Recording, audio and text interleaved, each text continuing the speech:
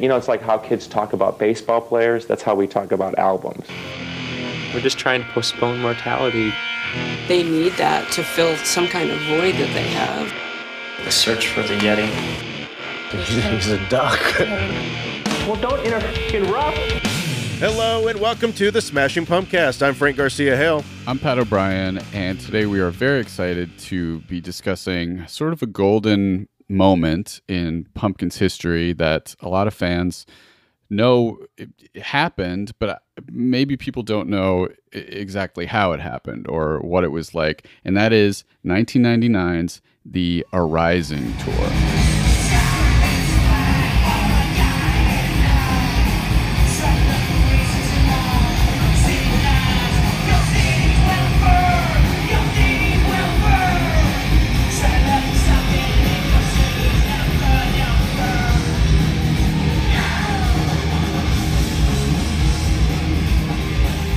And today we're joined by a very special guest.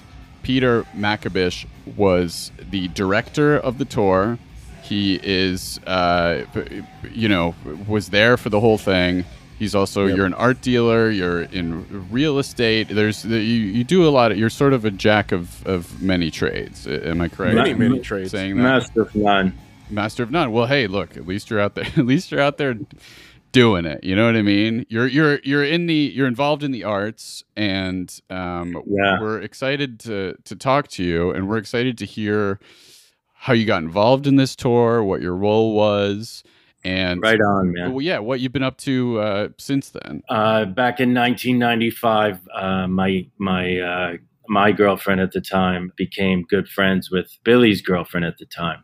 She said to me, she is dating Billy Corgan, and I was like, rad. You know, they're one of my favorite bands. You know, I've been a groupie of many bands, and you know, that's how I sort of always threw myself into music.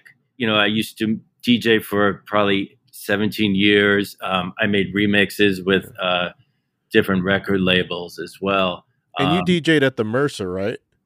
I played at the Mercer. Yeah.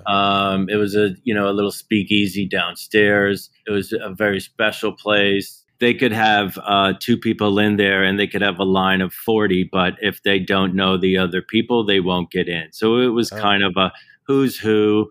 You know, it would be maybe one person in there at the time, and it might be, you know, no one else was allowed in, and it would be Benicio del Toro sipping a drink at the bar. But if you didn't know the doorman, you probably didn't get in. And it was really claustrophobic downstairs. So I kind of liked when it didn't have many people because the ceilings were low. It was super sexy. Andre Balazs designed and made it real fun. So, nice. I did that for a lot of events and parties, and we'd throw our own party on Thursdays. But back to Billy, we met and we got on. I consider Billy still a good friend of mine. And slowly he and I started having a relationship as friends, which was really cool. He's an enthusiastic person. He's open-minded. He's creative. So when I was actually making my first film called Every Day. So I made a star fucking film while I was living in LA. I took 16 mil film and turned it into 8 millimeter. And I did different vignettes with different people, including Eric from Hole, Melissa Aufdermauer. I had Neil Strauss, who's the author of, he did the Motley Crue book. He did the Eminem book. He did The Game. He also did The Truth. He became a real good friend of mine in the late 90s. We used to go to concerts because prior to making books, he would be reviewing concerts. So, you know, we would go to different shows and he would have to write about them in the New York Times. And then he would either get a love letter or a hate mail from the artist. Who else was in there? Ian Astbury from The Cult was in it. It was a slew of people that I made. Billy was in it. And which was cool was, you know, Billy never really asked questions about it. He was super enthusiastic, and always liked to be a part of something that was creative and interesting. Mhm. So without much thought, he said, yeah, I'll be a part of the film. And there's a great part in the film where I ask Billy, what makes you happy? Billy's answer is he's basically referring to the crowd, how it's almost godly, how, everyone's sort of all one at the time. Mhm. Billy and I did that together. We do recorded phone calls, so I could get more info for the film, stuff like that. And he was always really happy to participate. Mhm. So anyway, time went on. After that, we continued to stay friends. We were both actually in Australia at the time. My friend, one of my dear friends, still was the manager of the band, the tour manager. His name was Gooch, Mhm. and actually, Gooch might be great for your show as well. Yeah. I thought we'd about love to Gooch. get him. Yeah, yeah, tracking him down. So Gooch and Bill Ramey would always see me at different shows. The first time Gooch met me, the first thing I would say is, "Where's the beer?" And, all of a sudden he sees me at another show in Paris and I'm like, "Where's the beer?" And he asked Bill Ramey. Bill has long hair. He was not the tour manager, Gooch was, but he was the production manager, I think. And they would say, "Who the fuck is this guy? He's always asking for beer. What is he doing here, first off? And why is he always asking me for beer?" So after that, time goes on. We then, in probably 97 at the Nassau Coliseum, I was giving all of our friends haircuts. And this was the night prior. I was cutting Kerry Brown's hair, who I love still. I see him and talk to him all the time. He was married to Darcy. Mhm. So the next day, we're on the bus going to Nassau Coliseum, and it's me and Billy and Yelena and Helena. I think James was on the bus in the front, probably listening to music, and Darcy. And we were sitting in the back, and there was a guy named Jimmy Fleming from the Frogs. Mhm. And Jimmy had a mullet. So he was balding on top, but had a mullet in the back. Mhm. So in my best Billy impersonation, Billy says to me, "Why don't you cut Jimmy's hair during 1979? I said, "Let's do it." So out come the scissors, out comes the amplifier. Jimmy Fleming comes out, sits on the amplifier with his butterfly wings and his red lips, and James Eha says, "Let's make art."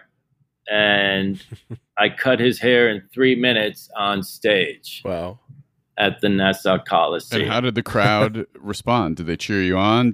Was it exhilarating giving a haircut? Oh in my front of so God. many people? Everybody was asking me where my salon was. Nice.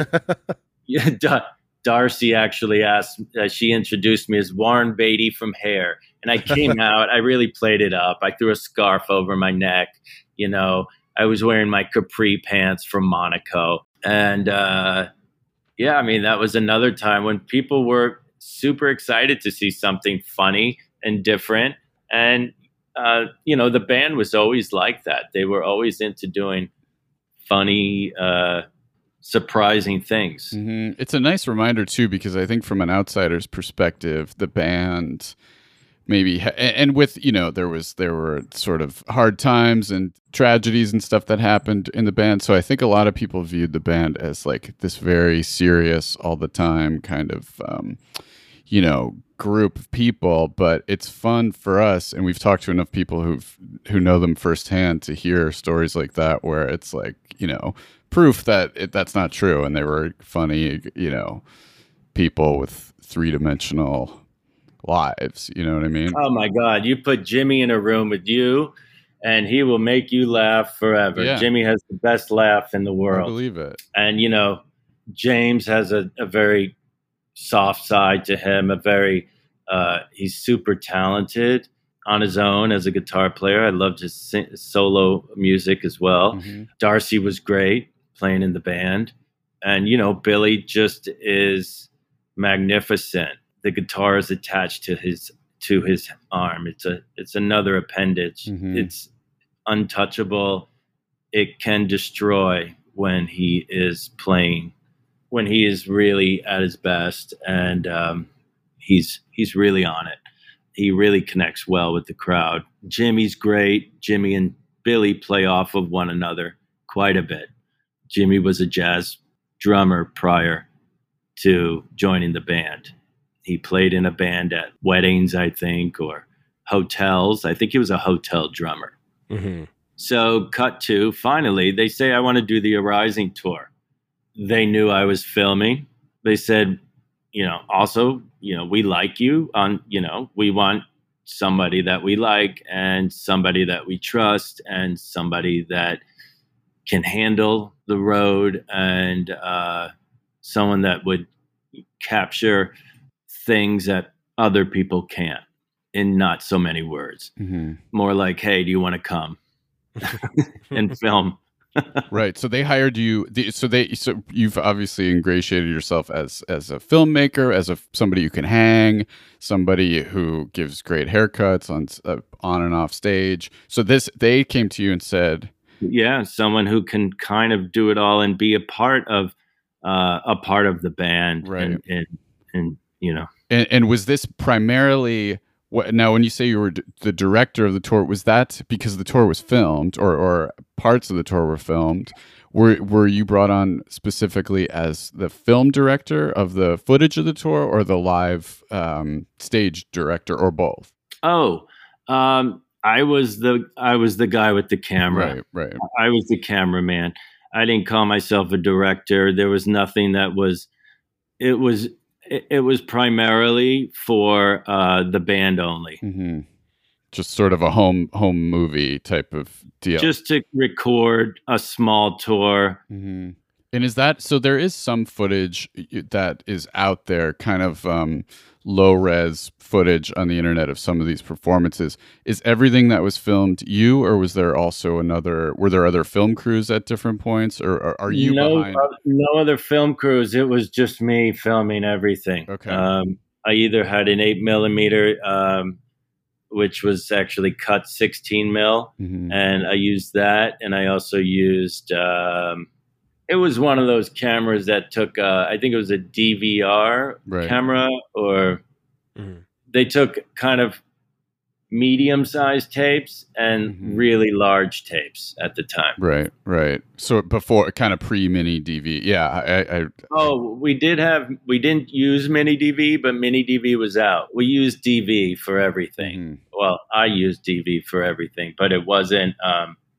I never used the mini handheld. Right. So that brings us to, we looked at your IMDb, and it says that there are plans for, I believe, next year, the release of the Arising film, or of some kind of version of the documentary or the documentation of this tour. Is that something we can look forward to? I'm hoping we can really put all the pieces together to make it happen. So far, everything looks good. We still have some hurdles to get over.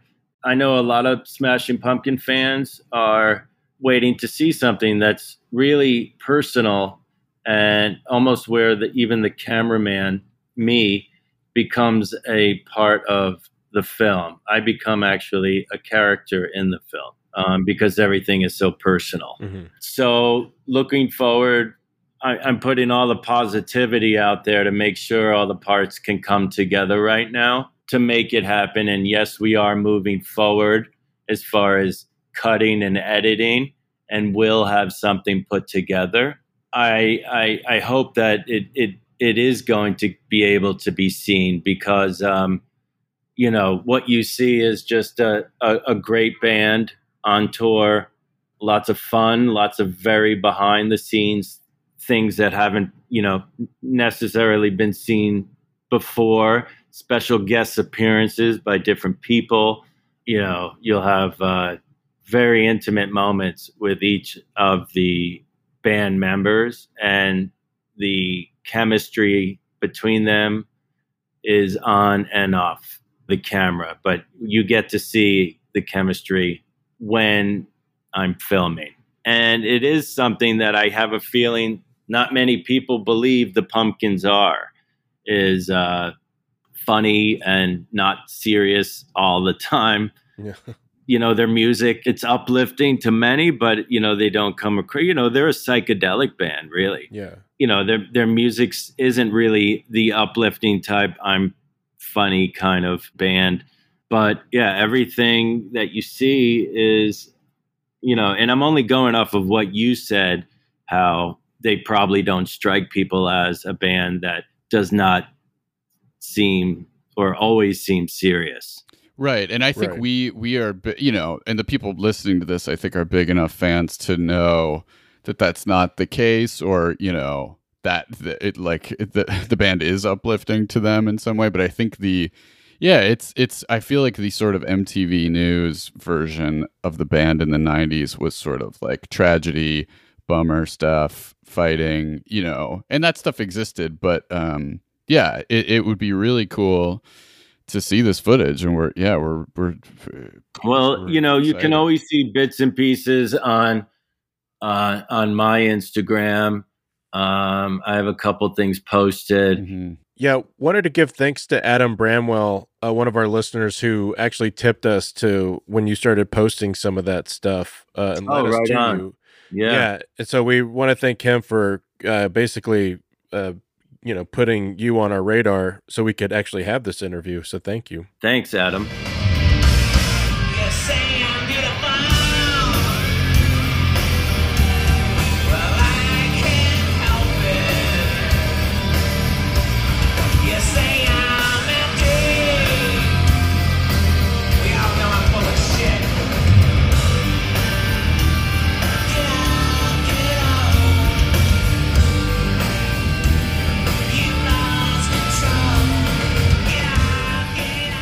There's such magical moments in this film, and I get super excited talking about it because it was a special tour.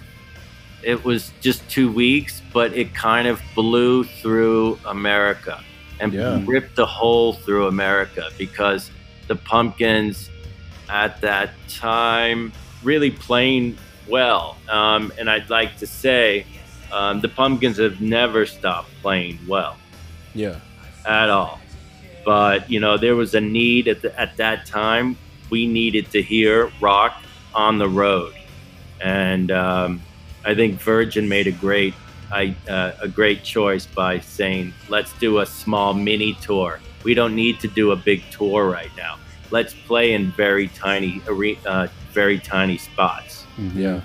Yeah, and you're right, it was a short tour. It wasn't many dates, but it wasn't like it was localized. I think a lot of 2-week tours, it might be like, well, we'll hit the West Coast or we'll hit the East Coast. But it was truly coast to coast.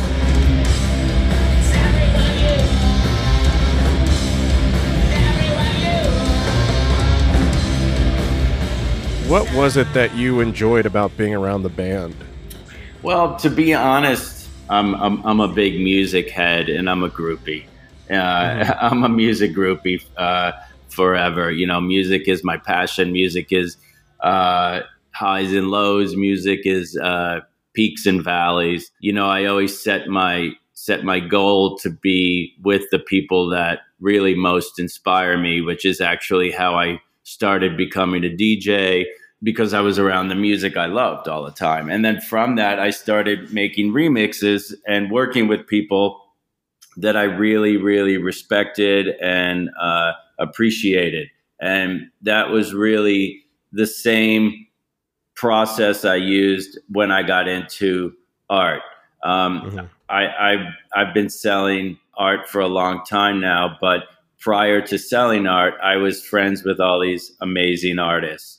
And it really parallels the worlds of music and art. They're super similar. They both hit the senses quickly, and they both leave you with an emotion.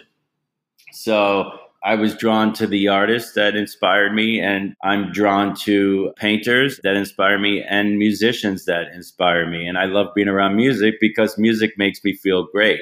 And to actually get into the mind of a band that you love, all the members of the band, and also to get into a painter's head and to hang out with them, to me was just a super feeling. I meet Billy, and I love the Smashing Pumpkins. So I was like, wow, not only am I becoming a friend and someone trusted, I'm hanging out with the band that I just have always loved. I remember seeing them, back in 1990 or 89 when I was in school in Boston, performing with Pearl Jam, the Chili Peppers, and the Smashing Pumpkins. Oh, wow. I think if you put your mind to anything, you can achieve it. And that's what is so cool about persistence and drive and a passion. And music is my passion, art is my passion. With that relationship and how you feel about art and music, how did that influence how you filmed the tour? I go into stuff just as if I curate a show.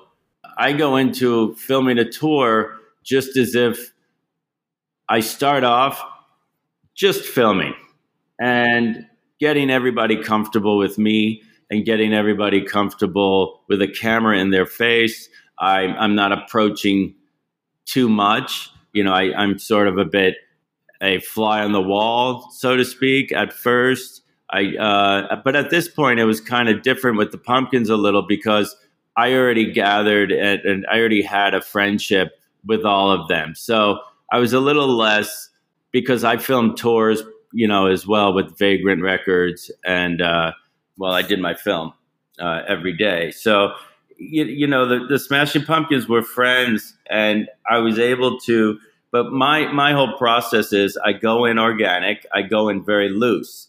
And as the film progresses, I see something that I'm doing, and it becomes a narrative slowly. So I knew what I would be doing by the end of the film, but I did not know where it would go from the beginning. As you're organically filming, what is like maybe a moment where you're like, okay, now I see the narrative? Like, does that usually happen pretty soon, or does it happen more in the process of the filming? Or is it like kind of hindsight where you're in the editing process of it and you're like, now I see the story? Yeah, it's definitely I think I get the narrative. I find the narrative at the end of the filming. Mm-hmm. That's always, I feel like, especially filming a tour, you don't know which way that it's going to go. So if you go in with a specific narrative, you don't necessarily, you can't be disappointed if you don't get what you want. Right. So, you don't want certain people to act a certain way because you're like, oh, hey, I want you to be this way, or can you please do this? It's you don't want to direct people, but you want them to only feel comfortable with you while they're being filmed. And I realized my narrative slowly became me becoming a character because everyone is speaking to me. I started filming more people that I felt like were important on the tour, which I didn't plan on doing. I spent a lot of time with the bus driver because that's a heavy job, driving bands all night long. That's a big job. That's a lot of responsibility while a band sleeps. One of the, no matter what band it is, you're in control of their lives. And that to me was to me, they're super people, and when the hours they're driving and you experience it, you get a lot more, when you're hands-on with it, you get a lot more respect for their occupation. I've always found myself sort of drawn to the people that sometimes necessarily aren't the stars of the film. And I think that's what makes the film more of a personal perspective inside my mind. Mm-hmm. it's sort of like I like to make films that are sort of stream of consciousness, and whatever comes to your, whatever you feel comfortable filming, you film. And then when you start going into the footage, you say, okay, do I want to make this film like this, or do I want to make this film like that? And when you have all the elements to do any type of film you want, which is what I said about filming organically and loosely, it gives you a wide range of what you can do with the film, as opposed to going into it with just one single idea alone, because that to me is, putting yourself in a box and not being able to experience a lot more than you normally, can, and restricting yourself. Mm-hmm. And did you anticipate to be part of the film that much? I mean, what did you find yourself just getting kind of caught up in it, and it kind of, the narrative kind of lending itself to you getting involved with it? When my film started becoming edited from my editor and co-director, I'll call him, because he has done quite a lot of work on it, Jimmy the Exploder, he goes by this name. He said, you're really quite a character in this. And I kind of knew what he was talking about, because everyone is speaking to me and you can actually hear my voice speaking to them. So it's like a one-on-one conversation. I kind of take on a feeling of being the general masses. Yeah. It's like a first person account. Yes. Like it could be anyone put in my position, and they can feel as if they're getting a response directly from, as opposed to being around and filming them speaking to each other. Right. It's almost like virtual reality. It's virtual. It's like stepping into a video game and you are going one-on-one. It's like you are going one-on-one with your favorite rock star. That's awesome. Yeah. So, everyone's always directing themselves to me, and the camera became super apparent, and everyone was okay with it. Yeah. Well, that sounds odd. I mean, have that kind of, because we see so much footage of the Pumpkins, but it's rare that you actually get a glimpse of like what it's like to be on tour or be in a room with them and to have that interaction. Because you see these interviews and that's one thing, but to have somebody close to the band that they trust and they like, and to see that from that perspective, as if you're embedded in there with them, is really cool. It's an experience that I thrive on. Gooch actually became the tour manager for Depeche Mode. And I remember, this is a sort of a embarrassing story. I remember I was in the room next to Dave Gahan. And, I'm a huge fan of the Depeche Mode, as is Billy. Huge fan of Depeche Mode. So I love them. Yeah. Right? Aren't they great? They're one of the best live bands I've ever seen. Oh, my God. I mean, I have so much great footage of them. Of course, I got the Gooch special pass, so I'm free to run anywhere. And I got such great filming of Dave and Martin. And Dave is one of the best performers that I've ever seen. The way he handles a microphone, I haven't seen. And he has moves beyond moves. He's a great frontman. So I remember being in Gooch's production room on one of the many shows I've seen of Depeche Mode. And all of a sudden I hear in the room next to me, I hear Dave Gahan singing along to Heroes. Wow. From, and my ear is on the wall. And Gooch looks at me and says, "Peter, get your ear off the wall. You look ridiculous. If somebody walks by, they're going to think you're crazy." And I said, "I can't help it, Gooch. This is too amazing. Dave Gahan is singing along to David Bowie's live version of We Could Be Heroes."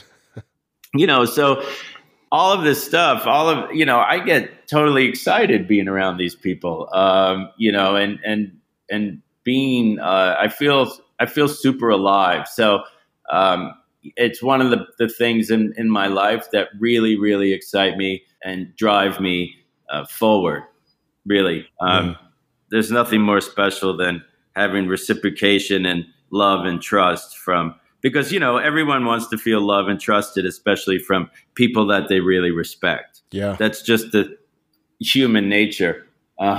People, people want appreciation from people that they appreciate.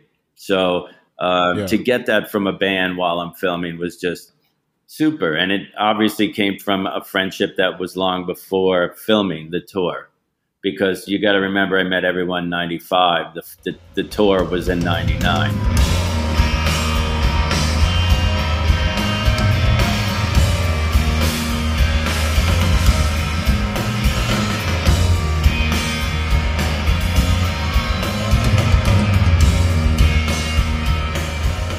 So you had mentioned your editor.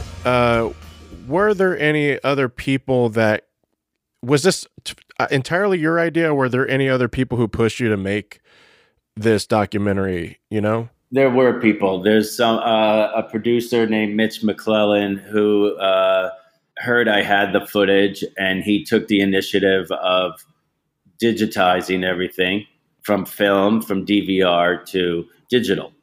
And then he knew somebody in Australia. He goes under the pseudonym of Jimmy the Exploder, who I guess he took the name from a White Stripes song. And he goes under that. And he did his first feature under that. And I guess he's staying with this name. Yeah, man. So he brought it to him, and he showed him all the footage. And, Mitch, when he saw it, thought it was gold. And then he showed Jimmy, and Jimmy was blown away because he's a really big fan of the Pumpkins as well. And he's never seen footage so captivating, so close, so powerful than the footage he was looking at, as far as documentaries, besides, like, I always think of my favorite is like a Robert Frank Rolling Stones movie. So they took the project and were so excited about it. And, the funny thing is wherever I moved, I always kept all the footage in 5 boxes and brought it from either a storage room or to a new home I was moving to. But I always But it was always with you. It was always with me. And I always looked at it either like, okay, this is going to file under nostalgia and a great time I had in my life. And because I'm doing so many other things, I'm really, really busy with other, doing my art and real estate. I was kind of okay with the fact of, look, I filmed these guys. It was a great time. And I'm fine looking at the footage. I remember I find myself picking up like the little tour pamphlet, looking at my passes, and just thinking such good thoughts about the tour. But they pushed me. Mitch did a great job, digitizing and making full effort, and being really excited, and then gave to Jimmy, and he made it something, and, he would hand it back to me. I would look at it. I would give him more of a direction that I felt like the film should go, and what I was thinking it should capture. Yeah. From all the looseness I filmed, there definitely became a narrative. And what, Jimmy was the one that pointed out to me that you are a character in this film. But, I still had very acute thoughts as to where the film would go after I filmed it. Like I knew what I wanted to do after, but not before. My main goal was to capture everything I can. And then I will make a narrative. I feel like as long as you capture what you want and you're satisfied, there can be a film made from it. So Peter, you were there on the whole tour. We were not there, but we have been listening to the recordings. There's a little bit of footage out there, not much, but there are pretty good soundboard recordings of several of these shows. So we've been listening to them, and the band does sound, to my ears, pretty amazing. Like when they come out swinging with it, the set list deviated a little bit, but it was pretty set. But they would open with "I Am One," and they just sounded, to me, like at the top of their game. But I would like to hear what your perspective was. The energy was just great. Stepping out with the camera, hearing the crowd, seeing the lights go down, and hearing the first little sound of a guitar through an amp, maybe Billy picking up his guitar is what you might hear. Mm-hmm. Mm-hmm. The crowd is growing and growing and growing louder and louder, and there's minimal amounts of shadow on the stage. And yeah, it's true what you said. Once they opened with "I Am One," and those first chords come in, it was like the lighting of a rocket. Mm-hmm. Yeah, I mean that's the return of Jimmy too, so that's just even more celebratory. That's right. Like, the energy just feels so, like, you can feel it when, like, that first show, as soon as they hit in "I Am One," there's just like this like ferocious like energy of like, fucking we're here, like it just like it not we're back, but like just being like, let's get to work. We're here to rock your asses, and we're doing that. Yeah, we're here to rip you a new asshole. Yeah, and people seem to, because you could hear on the I forgot, by the way, that this was Jimmy's return. Mm-hmm. Yeah, people were chanting his name on the bootleg recordings. You could hear the crowd talking to each other, and there are several Jimmy chants that spring up throughout some of the shows, at least. So fans were psyched, obviously, that he was back. I think the whole band was real excited that he was back. I think everybody was excited. Even people that were in other bands were excited to know that Jimmy was back and the Pumpkins were back. Mm-hmm. Especially after what Jimmy went through and survived it.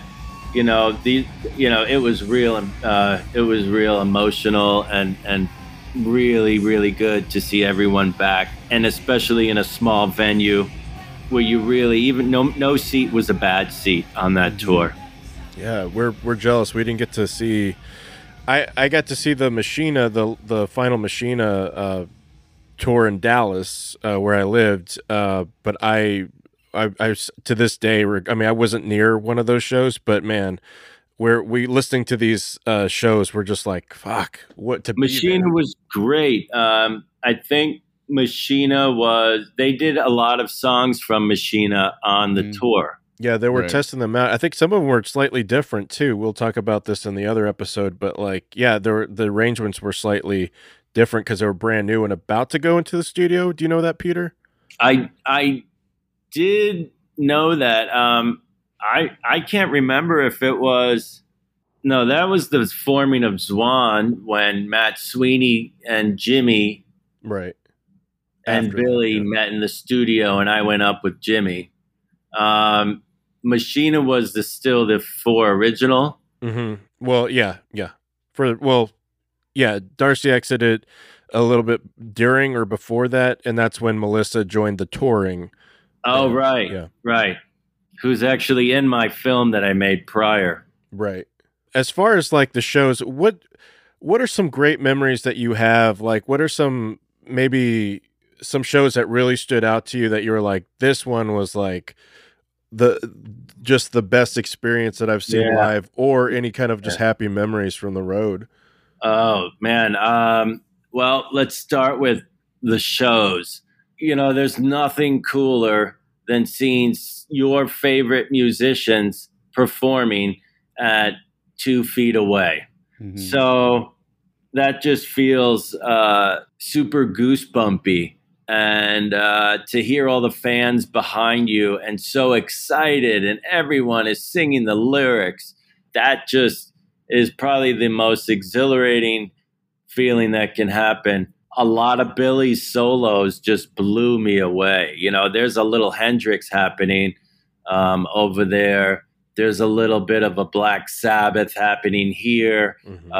You know, he kind of was able to contextualize a lot of different people that he admires and make his own. And, you know, he's such a special individual as a musician and a person that, you know, that guitar is, like I said, an appendage when he is on and off the stage. You know, when he's in his dressing room, that was a lot of fun for me, being in the dressing room with him doing the why,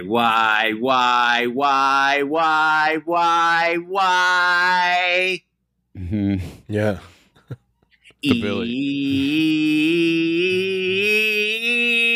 The Billy Scales. Yeah. The signature Billy Scales. That's what I would hear. And, you know, just exclusive. standing back there having, you know, like having Jimmy on the little rubber pad. It takes me back to, you know, high school in drum class. Oh, yeah. You know, Jimmy on a pad, but no one, I mean, I didn't play it like Jimmy on a drum pad. I mean, he's really hitting some heavy rhythmic shit, man. Yeah. You know, he's playing, I don't know, pick a song on that drum pad. And it is amazing. The strength and the power and the coordination of a drummer is beyond me. I could never even imagine having all those capabilities in one body. He's funny, man. Billy's funny on tour. Billy is so funny. Billy has made so many cheeky remarks and sort of playful remarks. They all got used to the camera more and more. So it became a narrative about a band, not only on the road, but with a person that they see every day that they are comfortable speaking to. They're speaking to me, not the camera. Yeah. So all of a sudden you have these magical moments happen. You have, you know, Billy doing his vaporizing and Billy putting tissues up his nose singing, "Who wouldn't stand inside your love?" And you have James is great. James was probably the hardest one to, because I think he's very shy and closed to a degree, and you know, no judgment. I applaud that. That's how James is, and it's awesome. But he was kind of the one I felt almost most timid filming because, you know, I thought it might be a little more unapproachable, but he became a ham in front of that camera. I mean, we have scenes of him running through the Colorado streets, hiding behind mailboxes and light posts like a stick-up kid. It was great. And a lot of him dancing and singing on the bus. You know, he was very much into listening to music when off stage. And Darcy was a nonstop talker. Darcy had her own conversations with herself and with me. And there's a part where she actually shows me her papers with her set lists and her chords. And there was no possible way anyone else can read it besides Darcy. Yeah. I captured a scene that I kind of felt like was like a Rolling Stones Cocksucker Blues film moment with James on his rhythm. It felt like a bigger tour at that time. The backstage seemed a bit bigger, so it had that stadium feel of him just kind of rehearsing on his guitar. But it's an obvious song that we know. Can't think of it offhand. It might have been I Am One, because that's what they would come out with most of the time. You know, there's a lot of great moments in this movie that will never be recaptured, no matter what. And, you know, the Pumpkins can keep playing and they will always be a great band. And this was a time in a period of their experience while their road continues.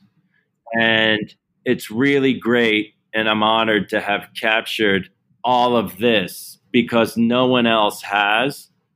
And I think it's going to be most memorable for the fans, for the band, for anyone that is related or knows about the Pumpkins, because it's really not just a movie you need to see if you're a fan.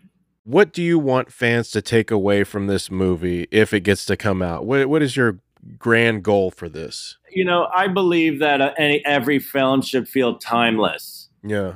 And can be watched at any time, and you don't have to go back and date the film. I don't like things to look dated. Mm-hmm. Mm-hmm. I want this to be a film that can be now, and it can be now. It could have happened, yesterday. So I want more than fans. I want more than band members. I want more than musicians to look at this and feel like they can relate to somebody, including me, who becomes a character in this film. I didn't just spend time with the band. I spent time with the bus driver. I spent time with the bodyguards. I spent time with Gooch, the tour manager. I spent time with, a lot of time with the fans. I gave it more personal context because I knew that this might not be used right now, and I'm talking about back in '99. Mm-hmm. But I know down the line something will be done with it. So as a director, I like to make something that can withstand the test of time. So you can look at this and go, "Oh, that's the Pumpkins," but you won't look at this film and say, "Oh, that was the Pumpkins then." Right. In '99, because this is just a story of the Pumpkins. Mm-hmm. And that being said, and that's all you need to really know, that it is the Smashing Pumpkins.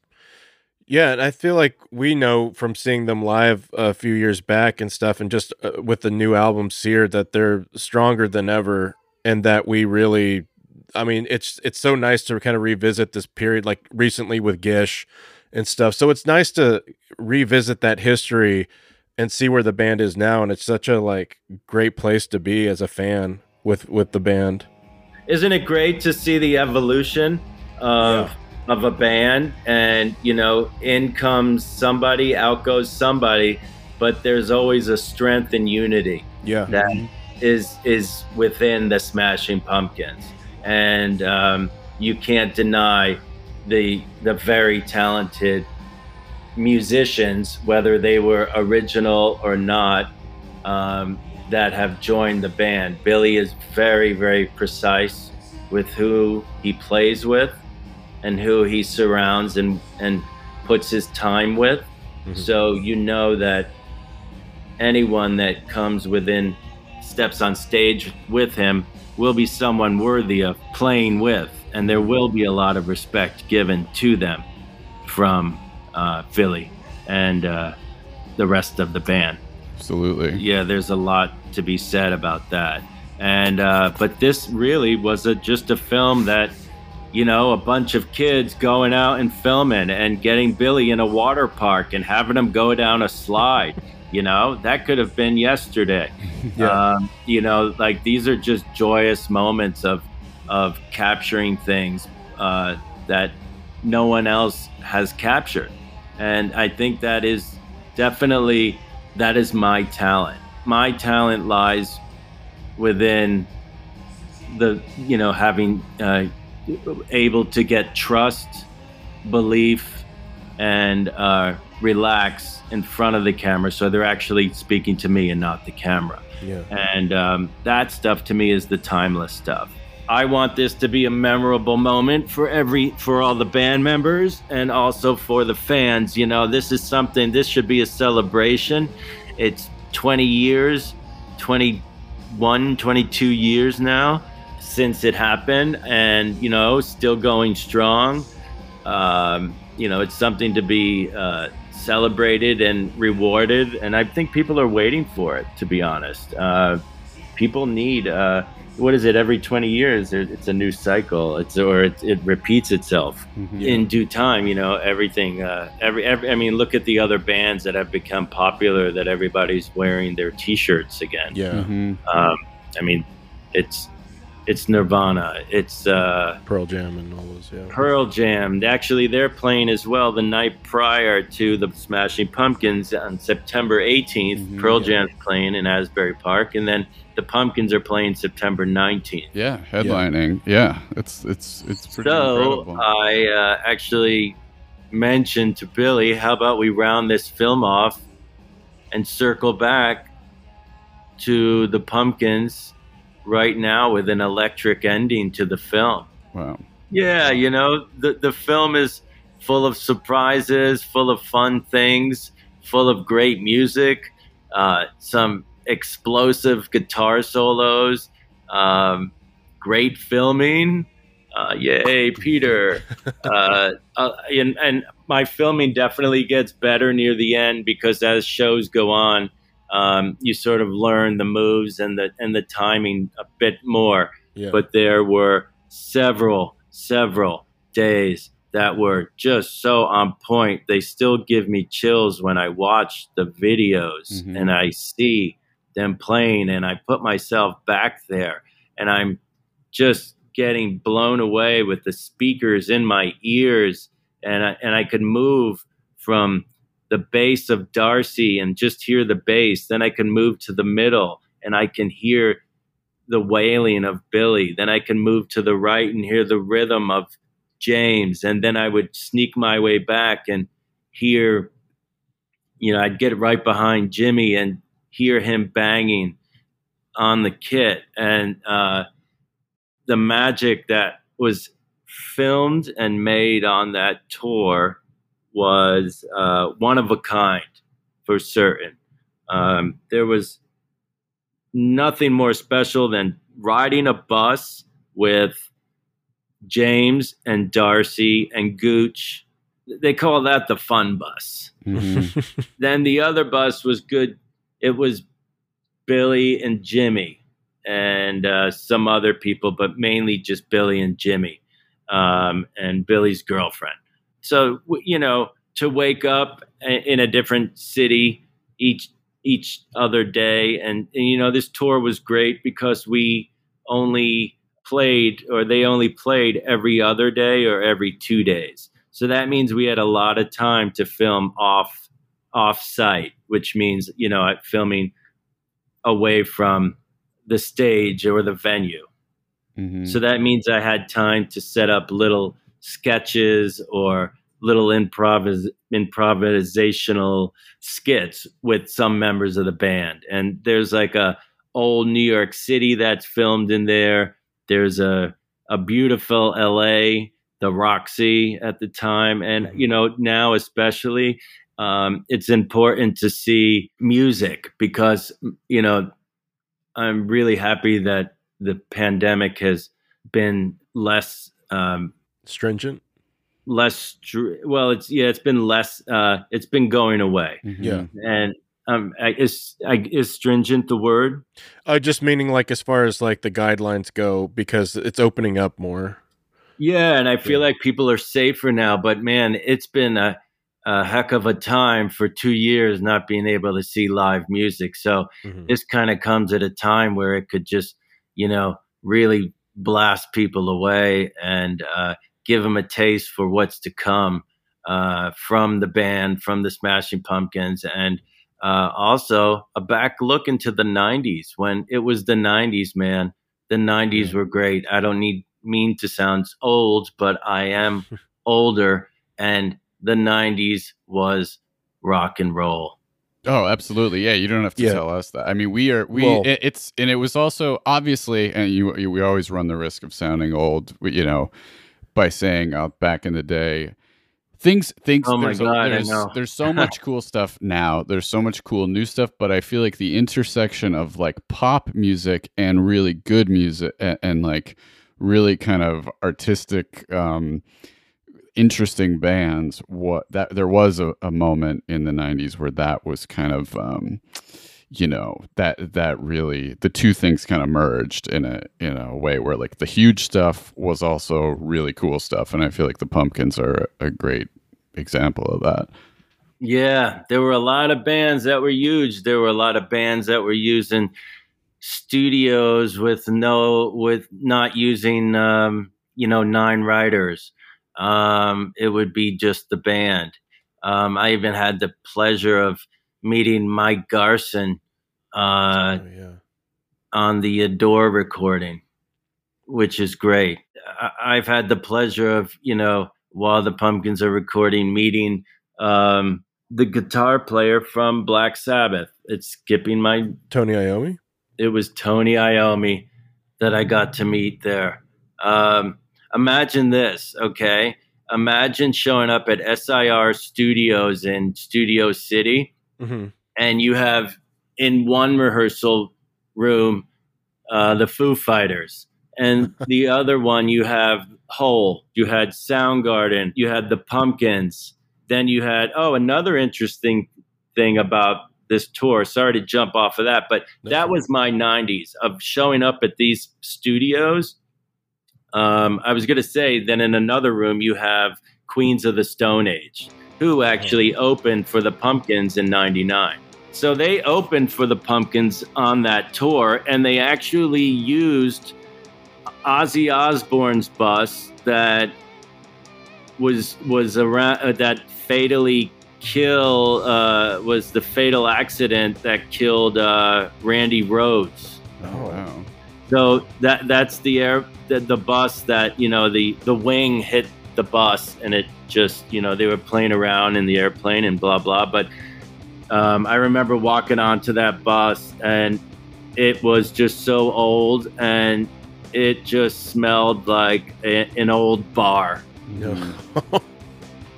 And Josh is like, "Come on in, have a beer." That's funny. The Palm Spring boys. They don't. I was about to say, yeah, they're desert folk. They're fine with it. Yeah, I mean, they were sleeping on that bus. Meanwhile, our buses are embarrassingly beautiful. We have these two, like, golden, pristine buses pulling up, driving everywhere. We're staying at the best resorts, the best locations on tour that we could. And what was cool is that I got to stay with the bands in these hotels as well, so I can always be there filming. Yeah. But also because I was looked at as a friend that needed to be there and a friend that was a part of the band. So whatever hotel they were in, I was in. And it was to capture magic moments.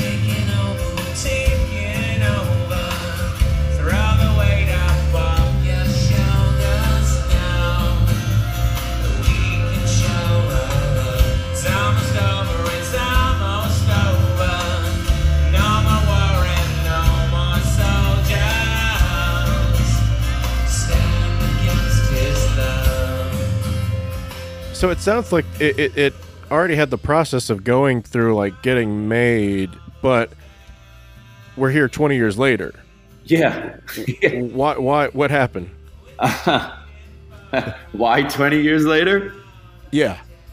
Well, it really, I give all the credit to Mitch and Jimmy, who, Mitch is always looking for a project. We were both living upstate at the time. He came over, and I told him I had all this footage. He said, "Why are we not doing something, especially with the Pumpkins as relevant as they are? What is this doing sitting in all these boxes?" I said, "Look, man, let's do something, but, I'm giving you the film. I'm trusting you with it. Let's get it digitized. Let's make something." And then, he worked his magic, and he has a lot of connections and people that are willing to devote their time.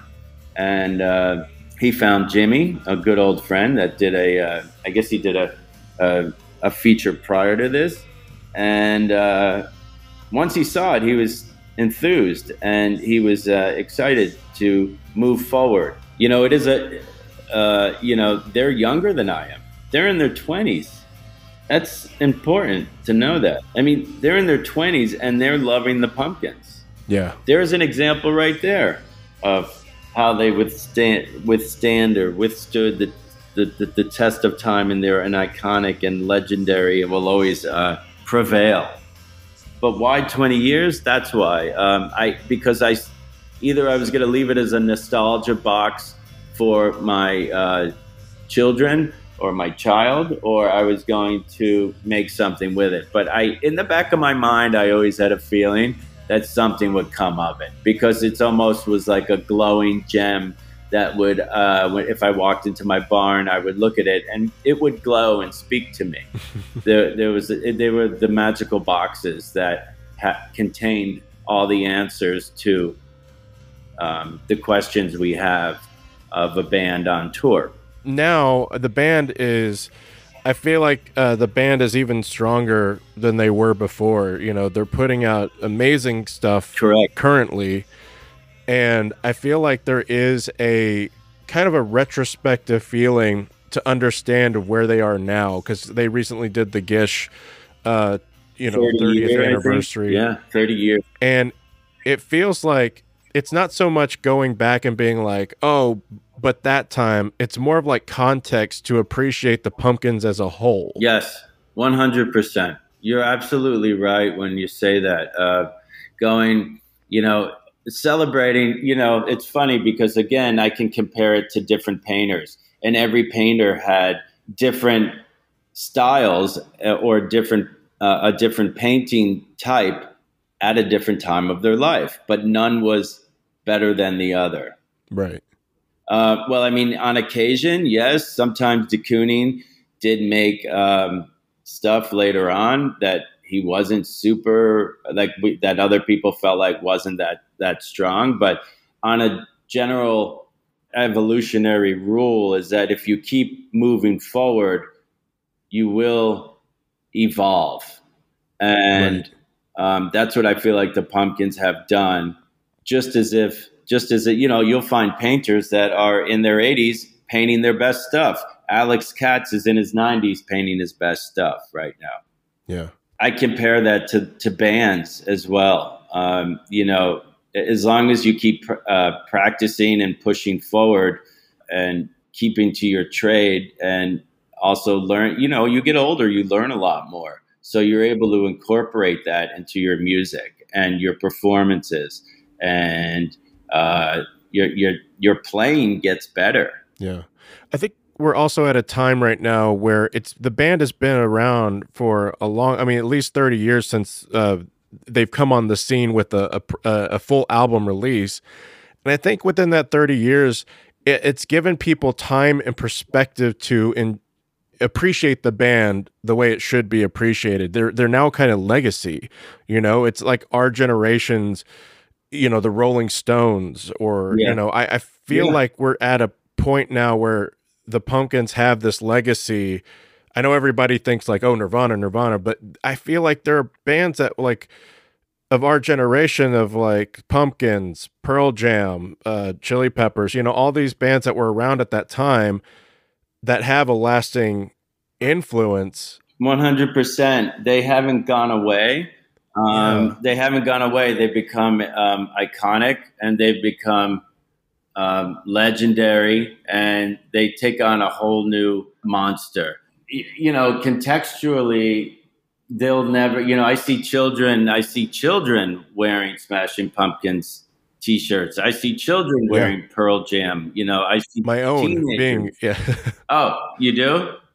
Yeah, my daughter wearing Pumpkins and Pearl Jam shirts too, REM, all that, Metallica, Metallica, Wu-Tang Clan, Smashing Pumpkins, Nirvana, all of these bands transcend time.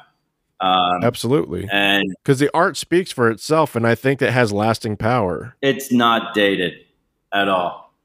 Their music, you can't deny rock and roll and what it is. If you're true to yourself when you're making it, nothing will not stand the test of time. It will not be dated. If you're trying to follow a trend, it will very much be dated. You know, there are a lot of older bands that try to keep up with the time, and their records will fail considerably. But if you stick to what you do best as a band, you will succeed always. Yeah, absolutely. And I think that, I mean, it shows that, especially with the Pumpkins, it feels like a new generation is finding them. Yeah, 100%. And having appreciation. And we just interviewed somebody who is, I guess you would quote unquote, a part of Gen Z, you know, that younger generation. But which is Gen Z now? Is Gen Z how old? Oh boy, I think it's 91. No, not 91. I think it's later than that. I think it might be 2000. It follows Gen X, right? It follows millennials. Okay. So I'm too behind. I know it's so, because I remember being part of like apparently Generation Y, but then now I'm considered elderly millennial, and like, you know, it's all this bullshit. But a younger he was talking about a younger generation finding the Pumpkins and how they appreciate the older stuff, but then especially really appreciate an album like Sear, the new one, because it's Billy still pursuing that desire, that fire to do something new in his way. 100%. He'll never lose his talent. The band will never, you know, I talked to Jimmy Chamberlain a lot, and you know, he is so excited about what he made, that record, and he said we've never sounded better. That's awesome. You know, and that makes me excited. And when you get so excited as a band to make something that you really love, it's not going to be denied, and you can't deny good music.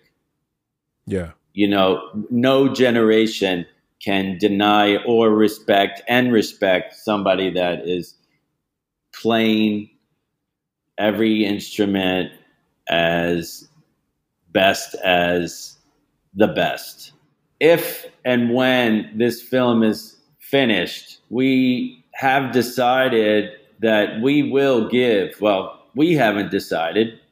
Billy has said to me, I would like executive producer credit, because he will overlook and oversee everything that comes out.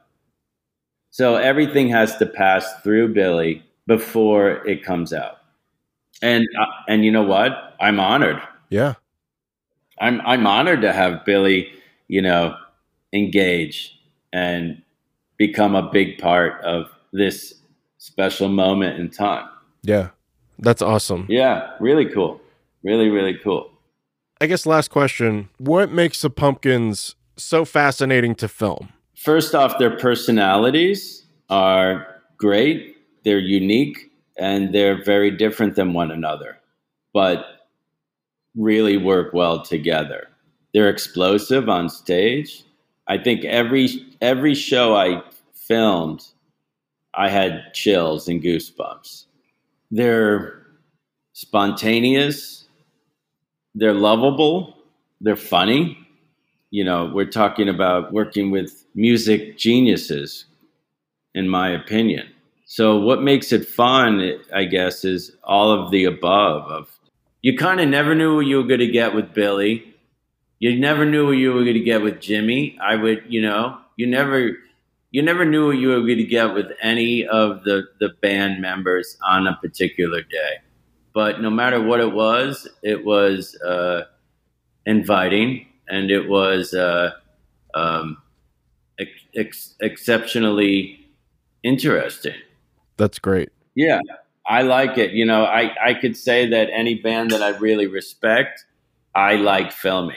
So, yeah. And any band that really makes me excited, I like filming.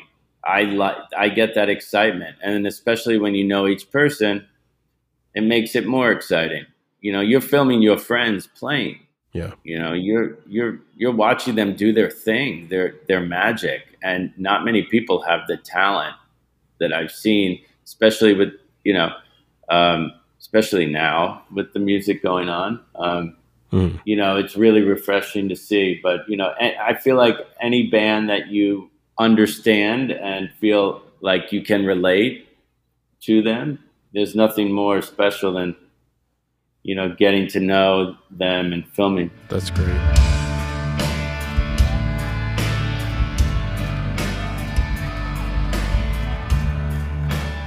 Well, Peter, thank you so much for taking the time to do this. We really appreciate you coming on the pod.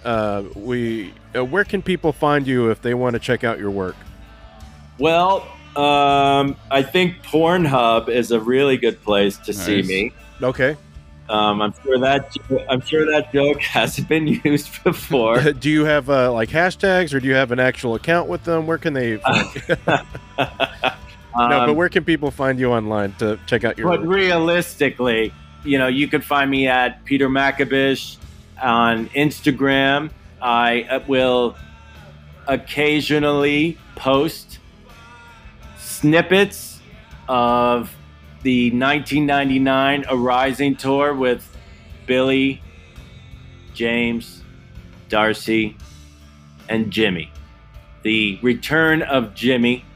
And it mostly consists of amazing, blown out your ass, blown out of your head, blow your mind solos from Billy.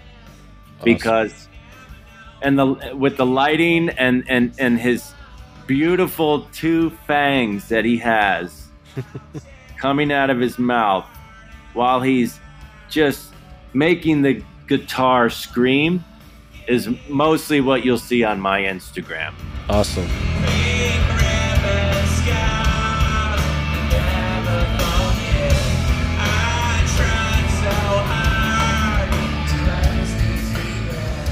Peter, thank you so much for being with us. And thank you all out there for listening. We'll have more to come about the Arising Tour. And until then, we bid you farewell. And good night. Good night.